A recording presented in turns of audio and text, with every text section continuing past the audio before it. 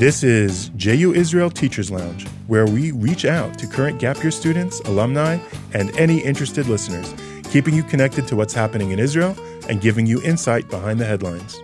I am your host, Senior JU Israel educator Michael Unterberg, and today joined, as always, by co-host and director of JU Israel, Alan Goldman. How are you, Alan? Good, but not as always. I wasn't in the last episode. You were in the last episode. You were just fasting, and so you don't remember it, but it was 2 episodes ago. Right. And today we are joined once again by Israel educator Benji Davis in a arm sling. How are you, Benji? I'm good. I'm in an arm sling. So noted. Yeah. Refuah Shlema. I hope you heal well from your... It was wrist surgery? No, this was shoulder surgery. Shoulder surgery. Yeah. An old tennis injury. Oh, you could have made a much better story than that. Yeah. I have so many stories, but, you know, I'm trying to keep my job. Okay.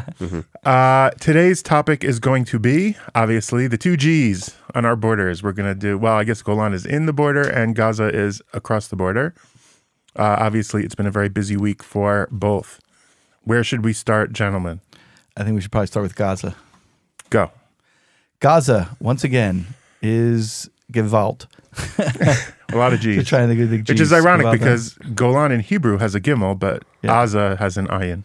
We're back in another round. Gaza, yeah. We're back in another round with Hamas and other parties in Gaza, which... It seems to me one of the distinguishing things or the unique things is that these mini rounds are getting more and more intense. In other words, in the past where there would be a few rockets for a few days. Well, for a while it was every other year, right? No, but I'm saying every other summer there'd be a war, and then the in-betweens would be pretty quiet. Then since 2014, it's been relatively quiet, but the intermittent little things have been getting more and more intense. Right, we had 500 rockets in 24 hours. Was it in November? Yeah, and Beersheba, so it was still limited because it didn't get to the Merkaz. Right, but the frequency of it was just unlivable for the people living in the Western Negev and in Beersheba. And of course, we have the constant fence, protests. So, which seemed like a change of strategy. Balloons was a brand new strategy, more or less, still going on. I think that there's this like brinkmanship really that's going on in the last year. I think that's what it's really like, intense brinkmanship in the last year, where each side is just like going to that place where just before it explodes into a big, war, what have you, pulls back because both sides seem to want to. There's some kind of interest in both sides to push it to that brinkmanship, but yet then. And for people who are interested in the lives of Palestinians, as opposed to groups, let's say like BDS or If Not Now, who actually don't care about Palestinians, the situation in Gaza has become so intolerable that the people of Gaza have been rising up in protest against Hamas, facing live gunfire, reporters reporting on it, getting arrested, beaten, limbs broken. So things in Gaza have been... Lots of protesters being killed. Yeah. I mean, yeah. The Hamas opening fire on what essentially actually might be peaceful protests from Gaza. Right. And so, we who are not intensely following what's going on inside Gaza, because we're looking at it from our side of the border and what it means in Israeli lives. And also the like you said, access to information is limited. There's almost no real journalism going on inside the Gaza Strip. So it's very hard to know what's going on. But one thing is clear is that what is it, over 50% unemployment and disruption of daily life is making things so intolerable that the Hamas is seeing a real threat to itself, not from Israel, but from the Arabs of Gaza. Right. So that obviously always causes a turn to Israel to some degree. It's helpful to shoot a rocket at Israel, to get rockets back from Israel so that the people... That's been a main theme of the Arab-Israeli conflict since it began as well. I would argue it's a theme of authoritarians and dictators for... Ever. Yeah. Right. It's basically... Scapegoat. You need me to keep you safe from the external enemy. Right. So that's why there's the political context on both sides, whereas Israel needs to show, like, there needs to be some sense of deterrence here, but I don't think anyone here wants a war or really to upscale. And Hamas, they definitely don't want a war because they would be crushed. But they need to distract from the domestic political situation in Gaza. And so the border protests were a great way of doing it, and a rocket to the center of the country and then saying, "Oh, it was the weather. Oh, we'll investigate it. Oh, it was the Islamic this is the Jihad, second rocket in 2 weeks center of the country by at mistake." the center of Israel, and Hamas says it's a mistake. What does that mean? What is it? What Incompetent. Let's assume it means for the sake of conversation, deniability. That's what they're trying to do. let's assume for the sake of conversation that a rocket isn't like a light switch. You can't like bump into it and go, "Oops." That it actually But requires they're a set set of procedures. up, ready to go. Like, what if No. they're set up? Yeah, They're not they're set up. They Pointed. do have set up ready. They're to set go up, rockets. ready to go, whether they're inside or outside. I was listening on Israeli radio, and a munitions expert was saying it's really hard to conceive of how you could accidentally launch a rocket at Tel Aviv. Yeah, or the center of Israel. but they're It's still set really up ready hard. to go, just like we have. Every understand. country has set up defenses or right. But I ready to think go. it's not just that it's not an Hamas, and accident. so we should assume they're lying. I think there's also, if you understand how this sort of machinery works, the idea that the weather set it off or that somebody accidentally bumped into it and launched it. Right. No, I think it's much more of there wasn't permission from higher ups and someone made a decision and didn't go through the bureaucracy. And there, you can call that a mistake. I don't That's a believe that. mistake of organ. No, I'm not. I don't think I'm not anyone's saying it's saying bullying. that. I'm just. You're saying the claim of mistake claim, is yeah. that somebody That is launched it without that- permission? I mean, that's what it. I mean, I don't Why, know how. why are they saying it? It's the because they Occam's want, razor. The simplest assumption is they launched it on purpose and are lying that it's an accident. because they Most want likely. reasonable deniability. Because again, if you're playing the brinkmanship, so they shot it, right? They shot the rocket. Okay, now what happens? Now Israel responds. Now Hamas has to respond to Israel's response because they have to save face. Everybody has to save face in Right. this. But they which want- is what they- happened last night. So and now they want a stronger negotiating position Right. to get more economic benefits from Israel and any And Egypt. ceasefire And and Egypt. Egypt. Well, They're the right- nego- that's- And right- that's a way to respond to the.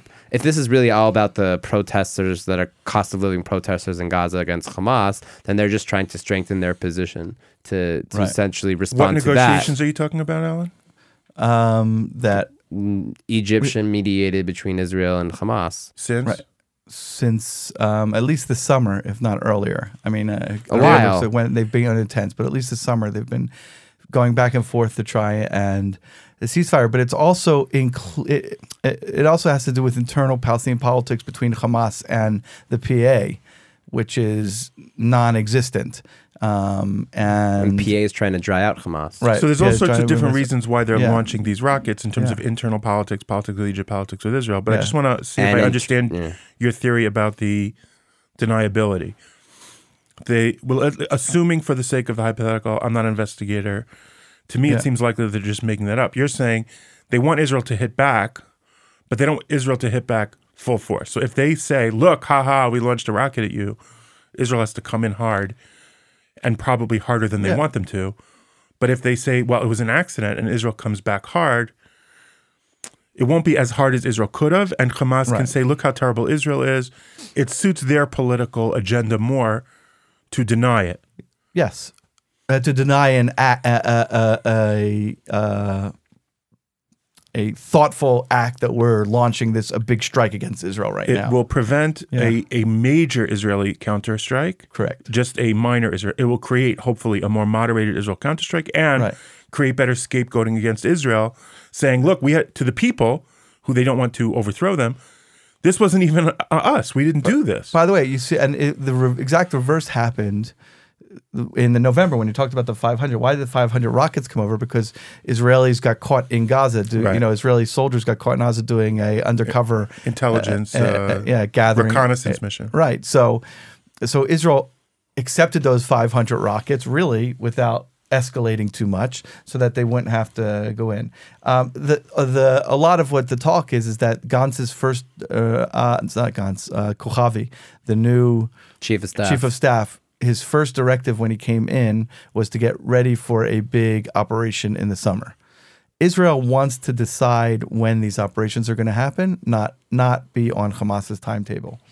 But again, no one Well, knows. this one Hamas put on the timetable. Exactly. Israel did not want this one now. Right. So the question is Israel going to take the advantage of this and then say, okay, we're going to go on to the big operation now, or push it off? Because eventually we know some kind of big operation has to happen. So last night, there was major Israeli bombing up and down Gaza. Yeah. There was major rocket fire coming out of Gaza. Right. But then Ceasefire was called, more rockets. Right. It's a Hamas ceasefire. Again, those have to be taken with a grain of salt. The ceasefire? Yeah. It's a Hamas ceasefire. It's Hamas trying to say they're giving because we don't want this to escalate. But they can't not respond to Israeli fire, Kilu, in their minds, right? So they say ceasefire. Oh, Israel hits them, so they respond back. But there were 30 rockets between that ceasefire and 3 a.m. And since then, there has not been any rockets. And is that going to be the end of operations from Israel for now? No, well, no, we don't know because Netanyahu is still en route from America. Right, this is Tuesday morning. So Netanyahu is en route from America, which we'll talk about in a few minutes what he was doing in America. Well, And when he gets back, he's going straight to headquarters, which is the Kiryat in Tel Aviv. By the way, and then they're going to decide. So then they have to make a decision. But Netanyahu had to cut his trip short because he can't make those decisions while he's outside of Israel. So the first response was going to happen whatever Israel always does. Now, if Israel's going to expand operations, then we have to wait to make decisions. The army's they've set in motion the ability to do that. We don't know if they're going to take that move or not. I guess if they do, we'll have another podcast later this week. But you think they will? Do I think they will? I do not think they will. I don't either. But, who knows? I think it's going to be more of the same the last 10 years. And I think it gets to this question which no one has the answer to, all the way to the top. And we don't have the answer. Students don't have the answer is, okay, what do you do to solve the problem? There is a problem, but there's perhaps no solution. And the best solution is essentially live and let live, which has essentially been Bibi's policy since he's been prime minister. Well, it's maintenance through deterrence. It's maintenance. It's managing the crisis or managing the situation. So this is what. But I think Hamas wants to do the same thing. In a weird way, they're a pragmatic actor as well. Well, which is why Israel's kept Hamas in there.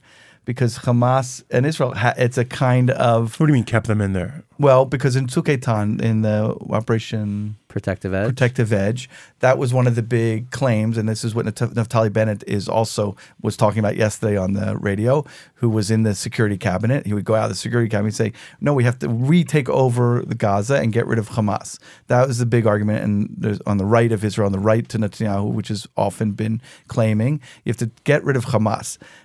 Israel has claimed we can't get rid of Hamas because at least Hamas we can talk with and we can deal with. So therefore, but also who wants to reoccupy Gaza? And who wants to run the lives of 2 million Arabs? Right. So who wants to reoccupy? Some people on the right of Israel think that's the way to go. And if we don't reoccupy, I understand, but you can understand. So that if we don't reoccupy it, who's going to take their place? If we topple Hamas, who's going to take the place? That's from the right. From the left, Tamar Zandberg on the radio yesterday was saying, no, this is the Tamar Zandberg of the Meretz was saying managing the situation is the worst thing for it because you're just keeping the status quo going, which is this conflict that doesn't help anybody and only causes desperation to the residents of Israel South and to Gaza. And she recommends that again. Disneyland. She recommends not trying to keep a wedge between the PA and Hamas, which Netanyahu has been doing along with other forces, but rather try and bring the PA Hamas together. Open, economic encouragement, ports, airports, things like that. Because when people are fed and they have food and jobs and that makes them happy, and then they won't shot rockets. That's most imperialistic to me. Like we can solve this problem. It's what America does in Japan and Germany after World War II. The Marshall Plan. Yeah, right. Some of my students have said that. That's what they need to Marshall Plan, but they haven't hit the lows. That's it. The Marshall Plan comes after utter and complete surrender and destruction, unconditional surrender and destruction. Well, the surrender comes once you've completely surrendered. Now we'll build you. But it's been 70 years of an unwillingness to surrender. At least if you look at. I would say the Palestinian. What do you mean? It's not even a case of surrender. It's a case of it's 70 years of we will not accommodate your existence. It's not even rejectionism. It's rejectionism. It's 70 years it's 100 years of absolute rejectionism of the but there are moments when surrender could be possible. I mean, like after 67, no, and no is the complete opposite of maybe it's a good time now to surrender. Well, that's rejectionism. That's right. But that was in the Palestinians after 67. Right, but I mean, the Arabs fused it. The Palestinians aren't independent enough to even make the decision of no in 67. Not in 67. Right. But acknowledge the right to a Jewish state and you don't have to surrender. We'll help you build your state. And the fact that they're not acknowledging our right to exist means, as a Jewish state, we're also not acknowledging necessarily where they're at either. I mean, if you look at like Bibi's strategy, wants to keep Hamas in, but he really wants to weaken and I'm not talking about separate Bibi's them. strategy. I'm saying that they're the representatives of, like, I mean, the policy of the state of Israel. I mean, we can look at societies or you can look at policies, and I'm not sure we can be having two different conversations. Officially, the policy of the state of Israel still accepts two-state solution, although clearly Netanyahu doesn't believe in it, isn't working for it. He doesn't believe in the stated policy of his government. That's exactly the argument, that he's managing it as opposed to giving a solution. I think that's correct. But he's been willing to negotiate whenever passively with Hamas. But for a third party, right? But it never seems to be willing to negotiate. I agree with all of that. Authority. I agree with all that. Shows, why does that status exist? Because the Palestinians haven't accepted the right of a Jewish state to exist and therefore to live in a state beside it. That's why we're still here, and not in 2000. But it's right. Have a beginning of a Palestinian state in 2008. That feeds into the right. The right pounces on that because they say, "Great, we don't want there to be a two-state solution. We want there to be a one-state solution that's all Jewish," and they have various plans to get there. I don't really understand them. Right. The problem is there is no solution for either side currently.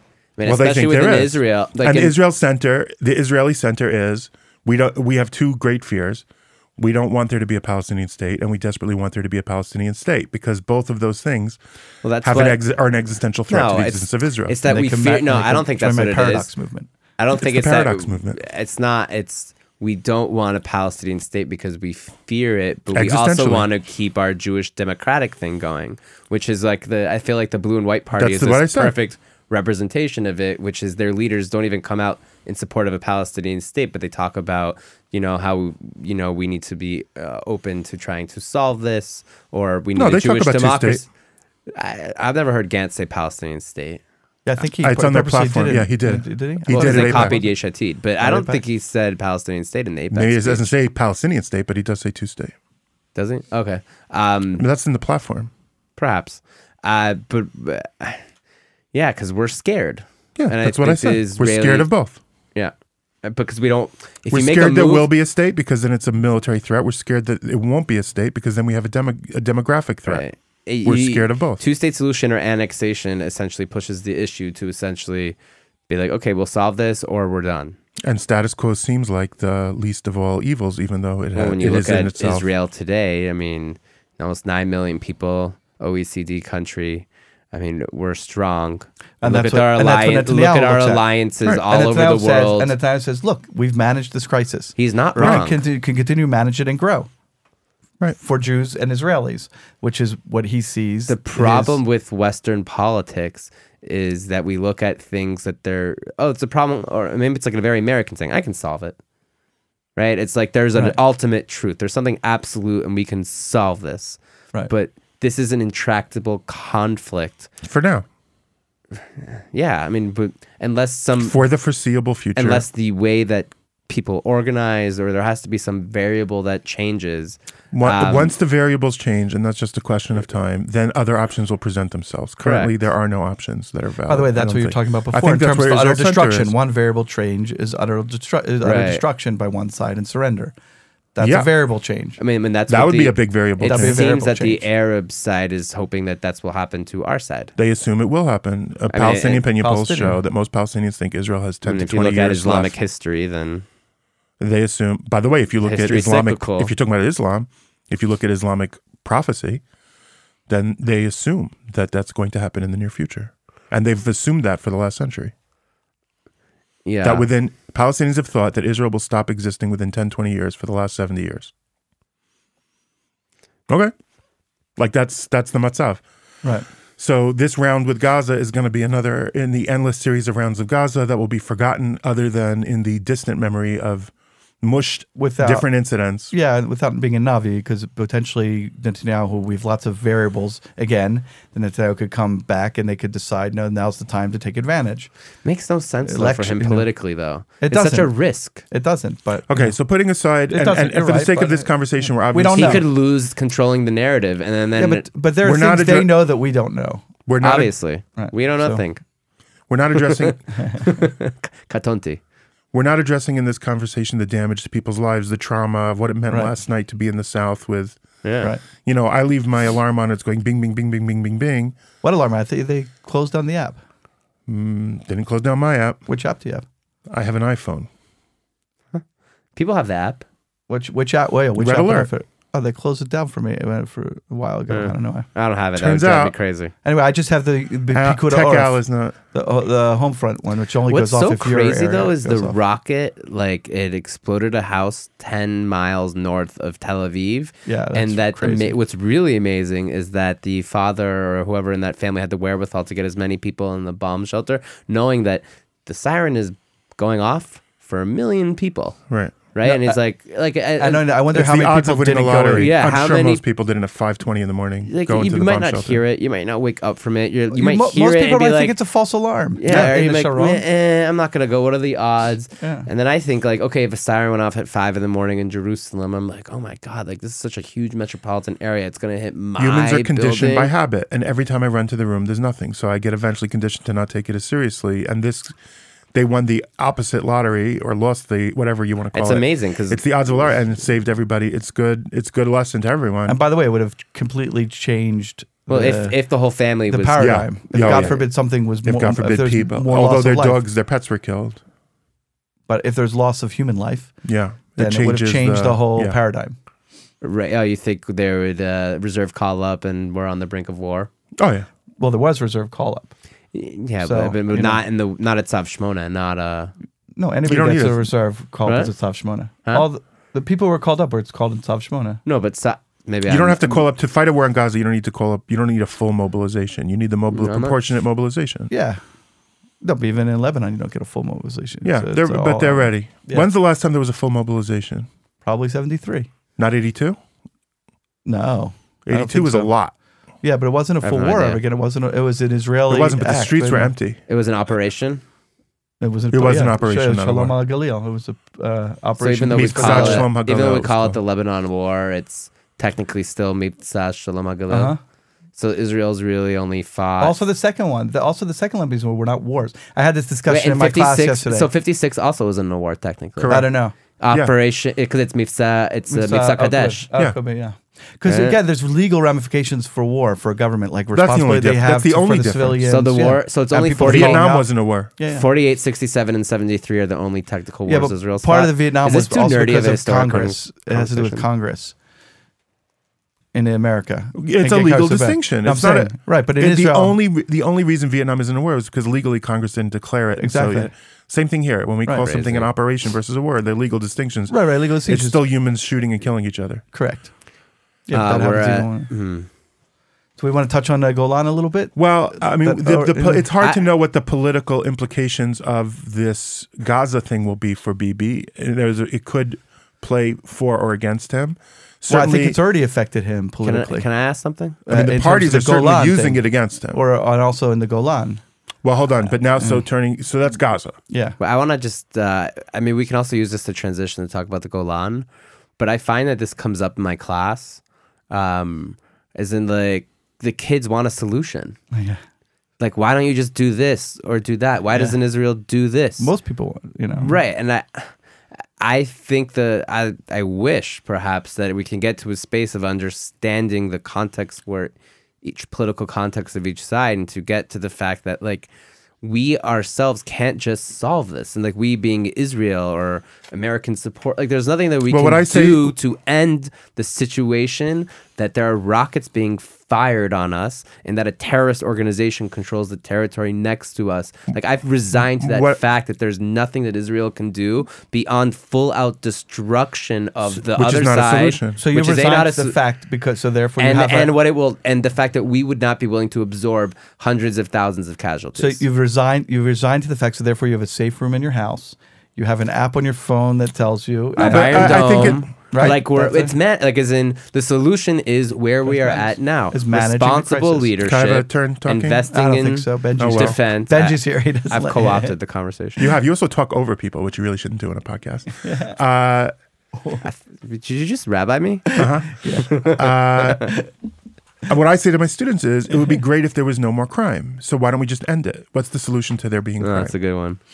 Or it's annoying that I have to take out my garbage every week and it goes into a dump and the dumps build up. Why don't we just eliminate garbage as a problem? There are problems that can be solved. You could solve. And there are problems that you have to make. Garbage. There are problems. Now who's talking over me? And there are problems that you have to maintain. Benji's inspiring me. Well, actually, he was talking over you more. There are problems that... What kind of week is this? There are problems that you can solve, and there are problems that you have to maintain. That's just the way life is. Right. You know, I don't want to diet and exercise anymore. Can I solve the problem? No. There are issues in your life that you have to... There are maintenance or issues. God forbid you have an illness. God forbid. You have an illness. And there are chronic illnesses. So the fact terrorism has elements of war and elements of crime. We talked about this last week. Right. One of the crime elements is even if you catch this criminal, there's another criminal, and even if you catch this terrorist, there's always going to be another terrorist. Right. These are not things that go away. I don't know why you're putting it into that category. It's like Israel assassinated the guy before Nasrallah, who was the head of Hezbollah, and then they got Nasrallah, Right. who was much more effective. Yeah, I mean what. And when it comes to talking, if you're having a serious political conversation, you have to separate wish fulfillment talking. Well, why don't we just do this and that'll end the problem, from actual political discourse, which deals with the world as it is. Diplomacy, politics, even warfare is always confined by the possible. Excellent. And if something's impossible, right, then you have to only go back to the possible. Now, the President of the United States announcing that the United States recognizes the Golan Heights as being officially annexed by Israel, when Israel annexed it in 1981. And didn't even say it was annexing it. De facto, right. We applied civilian law by Israeli law and made all the inhabitants citizens and didn't use the word annex. Correct.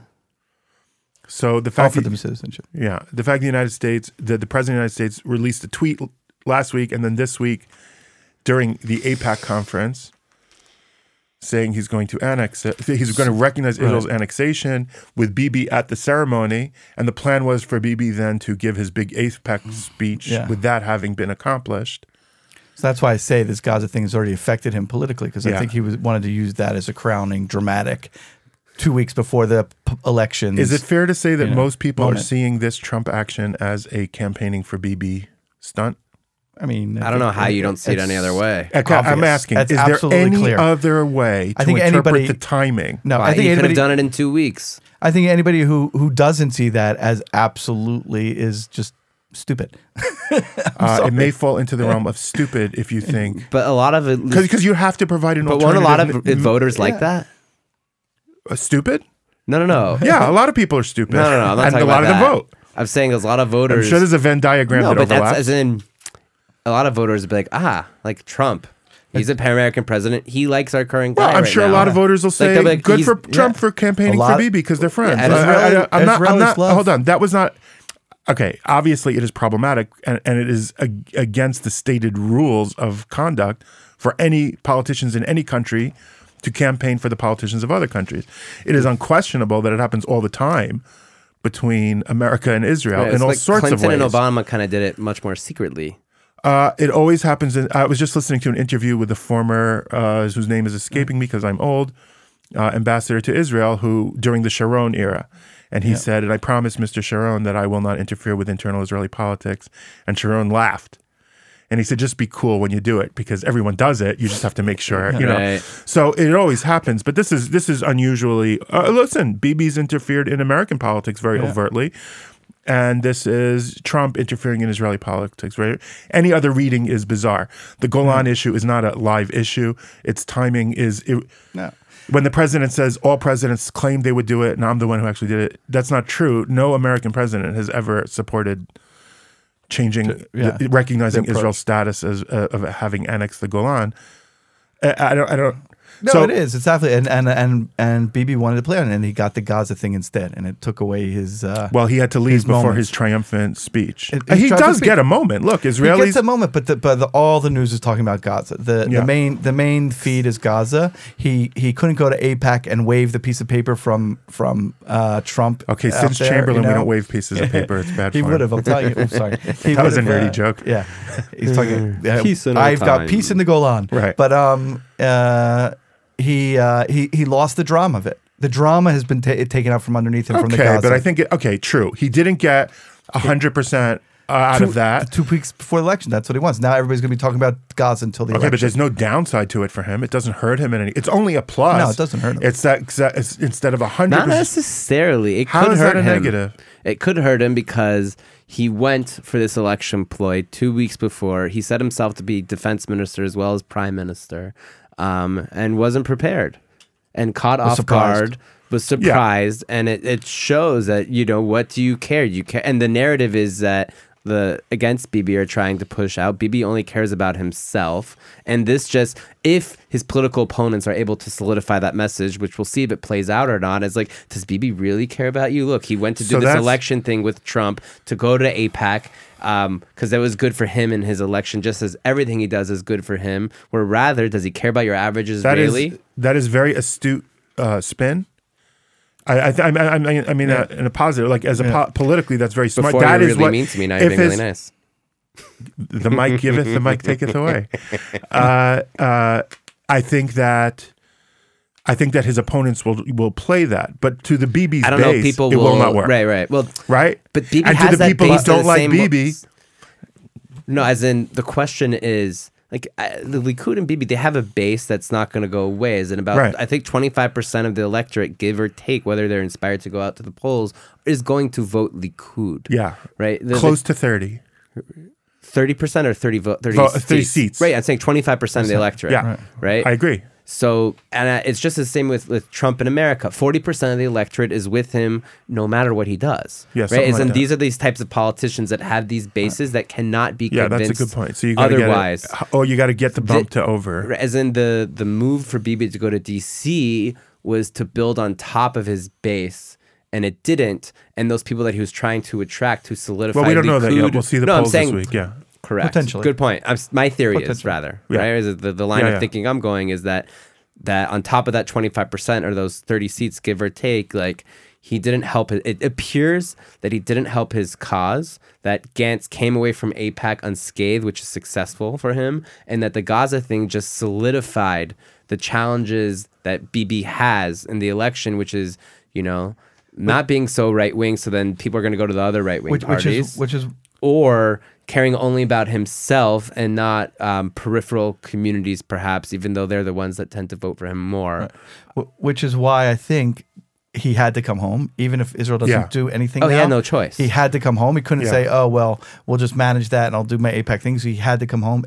Which is B. When you asked earlier, when you said earlier about it would be bad for Israel to do more because elections, that may be a reason for Israel to actually do more in Gaza. Because I do care about the periphery. I didn't make the political decision. Right? I made the security decision. Right, but if they do more and then it leads to more loss of life. Yeah, it's a damned if you do, damned if you don't. It could get into his base. Those are the discussions that they're having. Those are the discussions that's what they're worrying about today. That's exactly. That's not what Bibi's talking about with his generals. That's what he's talking about. That's what he's talking about. That's what he's talked on the plane the whole way over with his political advisors and with the generals. He's going to walk in, and that's the job of a politician. Let's be honest; they all do it. You have to. Can I ask you two questions about the Golan, and then we'll I think we have to bring this to a landing. Yeah. Is take away all the politics, American politics, Israeli politics? Is this good for Israel, for America to recognize Israel's annexation of the Golan? Is that a plus for Israel? Bad. Really? Yeah. Why do you say? First of all, it's meaningless because Trump is not seen as a serious player in the international political game. So Trump signing a piece of paper that says, "Okay, now America recognizes it." That piece of paper, but it's a dead issue. That's what I'm saying. You think of a Democratic president so that anybody can revoke it. Next president can revoke it and say we're changing our policy. Okay. So what is it? And therefore, you're only bringing this up in international discussion, something that nobody cared about because of the Syrian war and because of what's going on. You're saying that all these nation states are all announcing that they don't agree with America, that Israel has no right to the Golan. Yeah, exactly. The UN is saying, so therefore you're bringing up an issue that's not an issue to be discussed and debated. It's like, why kick a hornet's nest where the hornets are all sleeping? Nobody was debating it before. Now everybody is. And Trump signing a piece of paper means nothing. It's like the Balfour Declaration is a statement of a government. Okay, they're a strong government, but well, it's a statement of intention to change the status quo. This is a statement that we support the status quo. No, but my point is, have the promise. My point is, it's just a statement of one government that doesn't. Yes, they're the strongest government in the world, but But that It doesn't change. By the way, It doesn't give it any international legitimacy at all. okay, which brings me to my second question. But that's not, you don't know that yet. As in, post the embassy relicensing from a consulate to an embassy in America, recognizing Jerusalem as the capital, you have certain European states that are opening stuff in Romania the is city, moving trade its capital. office. I'm not sure yet, right? Right, the trade offices or embassies or recognizing West Jerusalem as the capital. But what are they going to do for the Golan? What's that going to do for the Golan? No, I'm not. As we don't know yet. As in, will you have other states follow to then recognize Israeli sovereignty in post-67 territories, or will they be more lenient to Israel in areas that it hasn't been sovereign and annexed, like in the West Bank? Like it's in. You don't know the ramifications. I don't think we can say yet we can know the ramifications, although I'm not sure at this moment it's helpful for Israel. And I think we'll only know the ramifications once Trump leaves office. As in 2020, if he loses to a leftist Democrat, is the Democratic president going to then change the sign that says embassy in Arnona back to consulate again? That's hard to do. Are they going to that would be hard. Are they going to unsign? No, but that's a different. That was a different one. They would have to break Congress's law. Yeah, which that was said, a law that he was just not signing and putting off. The Golan is just a policy. Right, so they Golan can is a just undo the policy. Yeah, exactly. Yeah, as opposed to the embassy, which would be really hard to It's move a policy back. statement. You have to as violate opposed to- That's a good Congress's point. law from the 90s. So that's what I'm saying. That I think it's meaningless. Well, if the That's all I- Democrats control both the House and the Senate, I guess. Not yet. But It's meaningless because nobody in the world wants Israel to leave the Golan. Nobody in the Western world wants Israel to leave the Golan because you don't want to give it to Syria because Syria's not even a thing. Iran, right? It's a failed state. Right. But it could hurt if Syria becomes a stable state, potentially, and then you could maybe have peace with it if there was some sort of withdrawal from the Golan. That's an interpretation issue. Should Israel, Israel at a number of times is considered when Syria was a stable state, giving it up to make peace with Syria. But my question is, why doesn't the world recognize that annexation? Because it was Syrian territory before 1967, and it was conquered and in it war. was And part of post the World mandate, War II, French mandate. Post World War II, the status quo idea has been you never conquer Other land countries' through war. territories. You never conquer territory from another country through war. You can agree both sides to sell or trade in some way, kind of modern Louisiana Purchase. But if that doesn't happen, it can never be acquired through war. Israel's counter argument is... But in 1967, that had a very different status than the other places. In other words, you could say like that status of the Golan was like the Sinai. Yeah. Whereas the Sinai was seen as Egypt. Yeah. So Israel traded it back. The Golan was seen as Syrian. Whereas Gaza and the West Bank were seen, let's say, as ownerless or also illegally occupied by Egypt and Jordan, respectively. But it's because it was a part of the British mandate before, whereas other states weren't. Correct. So the West Bank and Gaza don't have that same status of we conquered land from an actual state. We conquered a legitimate state occupying that land. Correct. We conquered open land that was being occupied from an occupier that didn't have a legitimate right to it. So now we're still also occupied. No high contracting party, according to the Geneva Convention, for Gaza and the West Bank, in the way that there definitely is for the Golan. Mr. Legal Eagle.